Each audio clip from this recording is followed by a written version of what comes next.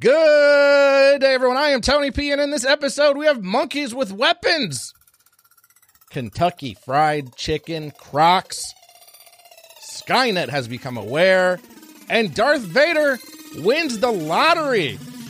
All that coming up next on Tony P Podcast.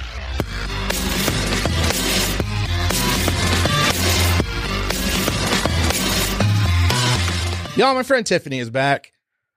A week or two ago, she sent me a email with some flying snakes. I didn't like it, but we needed to talk about it. We needed to put it out there, so we had the discussion. It's out there. It's a previous episode, previous video. Check it out if you didn't know that snakes are now flying. But then she came back to me a week or two later, and I was like, what could possibly beat flying snakes? That's horrendous. That's scary.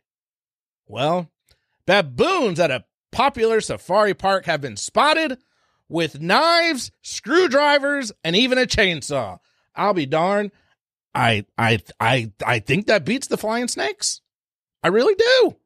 The primates at Knowsley Safari Park in Maryside are already known for their destructive abilities and have been pictured previously pulling things from visitors' cars. You can't do that. You can't go to the zoo, have a monkey steal your stuff. Actually, you do in India. What was that? They were stealing phones and stuff.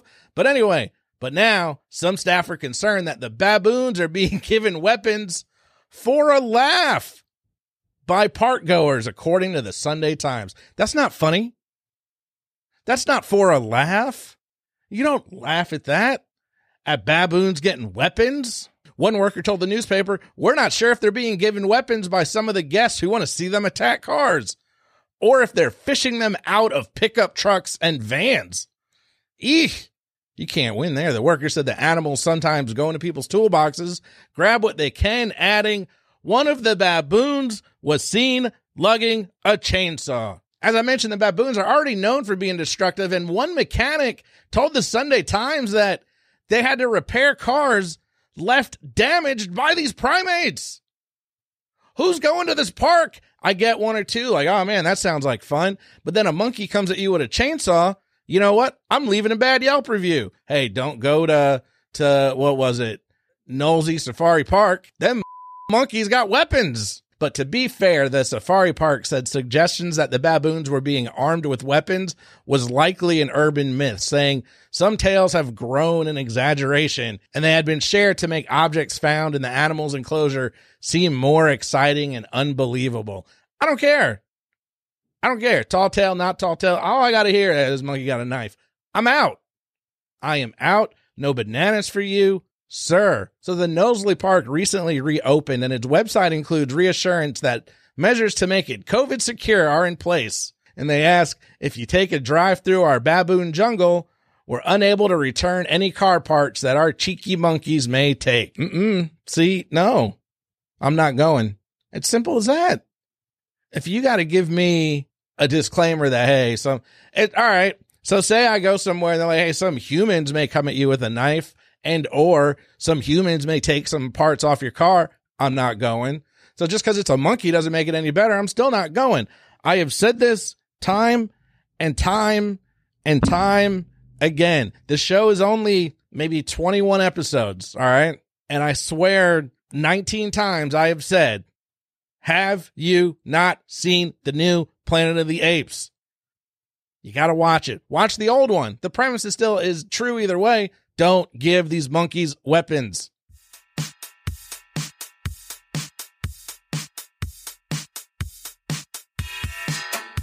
Our next article comes from George Jarjour.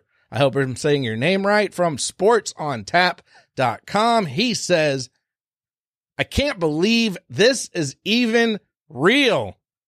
First off, let me stop you there, George. It's 2020, dude.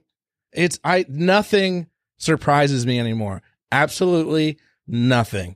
It is a dumpster fire of a planet at the moment, at least the country.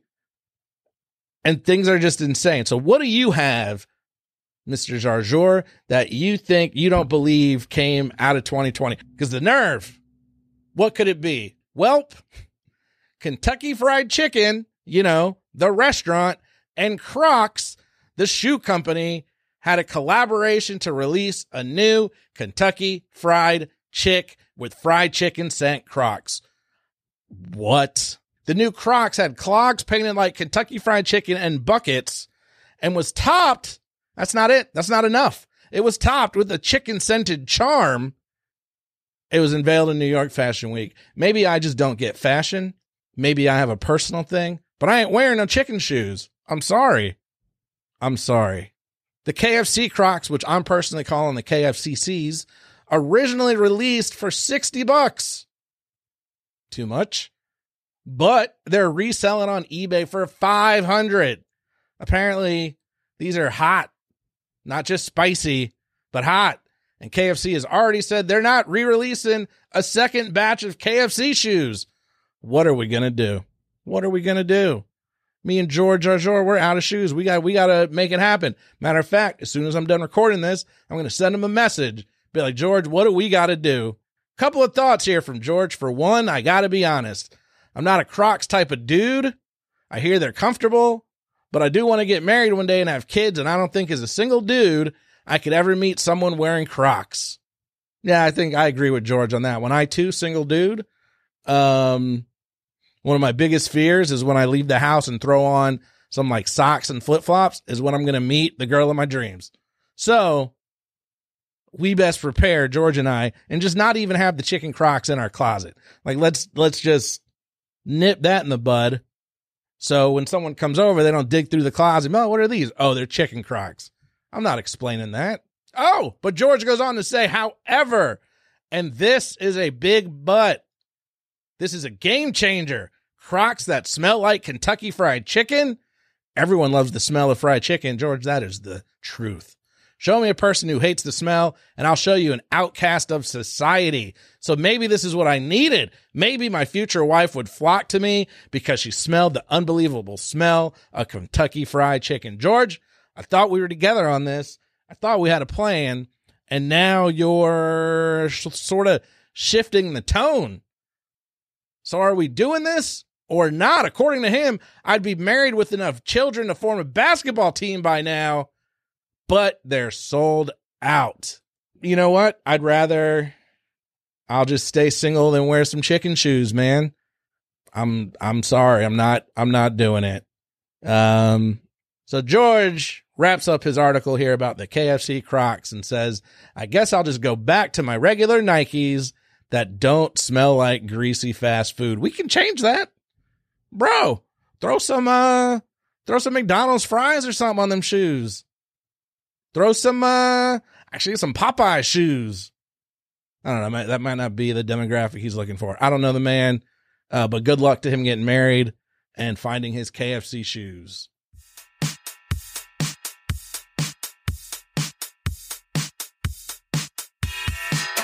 Yeah, so a couple weeks ago, my homie, Sebastian, he sent me an article about some robot gymnastics. And I looked at it and I was like, cool, man, I appreciate it. It's kind of interesting, but I'm not, it's not that big a deal. I'm going to cover something else. And the article said, the internet gawks each time Boston Dynamics releases a new video showing its eye-catching humanoid robots. You may have seen, they have like those robot dog-looking things, and they have that other humanoid robot that like picks up boxes and moves stuff, walks around. But until now, most of the machines maneuvering, whether it was jogging, hopping over a log, or executing box jumps, had remained well within the realm of average human athleticism. Not anymore. Again, these are the gymnastics robots. If the tech company's recently uploaded video is any indication, Atlas has, in a matter of months, graduated from middle school gym class to do something approaching a professional athlete can do. The robot stands 4'9" and weighs about 176, and it has a nimble routine using its legs, arms, and torso with actual gracefulness. I've seen the video. I'll post it. It looks pretty good. It's doing some jumps, some spins. It's hitting the landings, doing some jazz hands. Got 9s from the Russian judges. It was pretty good, but not enough for me to really want to discuss it on the show. You know, and no hard feelings, man. He's a good friend of mine. He gets it. We moved on. We moved past it. And all was good. But all was not good because he sent me a follow-up. And now there is a robot band. These robots, they're not stopping. The One Love Machine, that's the name of the band. One Love Machine are a scrappy crew. They have an affinity for punk rock, and its members of the band play the bass, drums, and a flute. What? And they're all robots. The band is made up of scrap metal animatronics created from salvaged junk from scrapyards around Berlin. So it's a German robot punk band. For the creator of the band, it's all about giving new life to discarded objects. No, sir. Nine, Herr. I think that's how you say sir in German. Nine. The stuff is garbage for a reason. You don't want to start giving it the ability to create music. Now it's really thinking ahead. And you think that's it? You think that's enough? No. A day later, I get another article that there's a robot that took off and landed a plane. Folks, it's 2020. I've been telling you this. I've been telling you this for a while. Things are crazy. And now, to top it off, in 2020, Skynet has been made aware. All right? That's all you need to know. It's Judgment Day. It's Terminator 2 Judgment Day. It's coming. And don't come with me if you want to live, because I don't know where to go. I got a house full of robots. I'm recording this on some robot machine things, man. I don't even remember what we're supposed to do. What do you do with the Terminator? I don't have a shotgun. You know, where you shoot it in the face and it just turns into liquid? What do you do? Folks, drop me, you can find me on Twitter or on Facebook. Send me a message. What do you do when Skynet is aware? I need to know.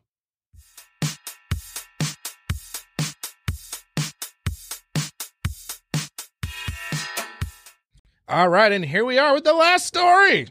If Darth Vader had really won the lottery, the second Death Star from Return of the Jedi would have had a much quicker construction. Man, that took forever. I swear it took like 4 movies for them to build the second Death Star. How many credits does $95 million translate to? Those are questions inspired by the Jamaican lottery winner, W. Brown. He took the jackpot home last week while wearing a Darth Vader costume. Yeah, that's something I would do. I'm not a huge Vader fan, but no, I would do that. That's according to the Gleaner. Brown bought the ticket at the D End Sports Bar in Maypen, Clarington, I'm assuming Jamaica, and had usually gambled on the same set of numbers over the last 2 decades. But this time they hit, and he accepted the prize of 95 million Jamaican dollars, which equals about 650,000 US dollars. What? You had to look it up just now, and I did. I'm going to cut this out, but the Jamaican dollar is worth like 0.006 cents. But hey, you know what? I would take 650,000 US dollars, and I'm sure 95 million Jamaican dollars will go far in Jamaica. Anyway, all that to say, he dressed up as Darth Vader.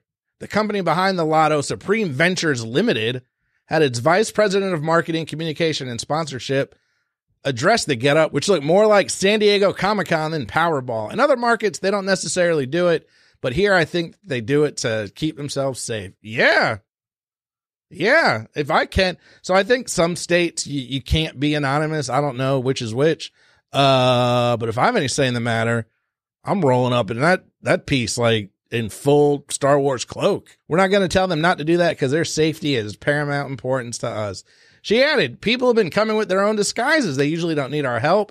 They're usually very creative, perhaps beyond anything that we could think of or imagine. It's been very effective over the years. Matter of fact, last year, some dude won the Jamaican lottery. He won over $1 million US and wore the mask from Scream. You know, you guys know that one. Identity protection is key, but so's a good taste in genre pop culture. That does beg the question. Brown, for his part, has much more attainable and wholesome goals than his Sith costume source. I want to decide what is the best thing to do before spending anything, he told the Gleaner. I need to decide what my goals are, but I now know I want to own a bus. I love coasters. With his new windfall, he could buy himself the actual Empire Strikes Back Vader helmet and still have a nice chunk of change left over. Good on him, man. That's awesome. And way to represent some geekiness. But that begs the question, what would I dress up as to get my lottery winnings? Oof. It would have to cover my face. I don't know.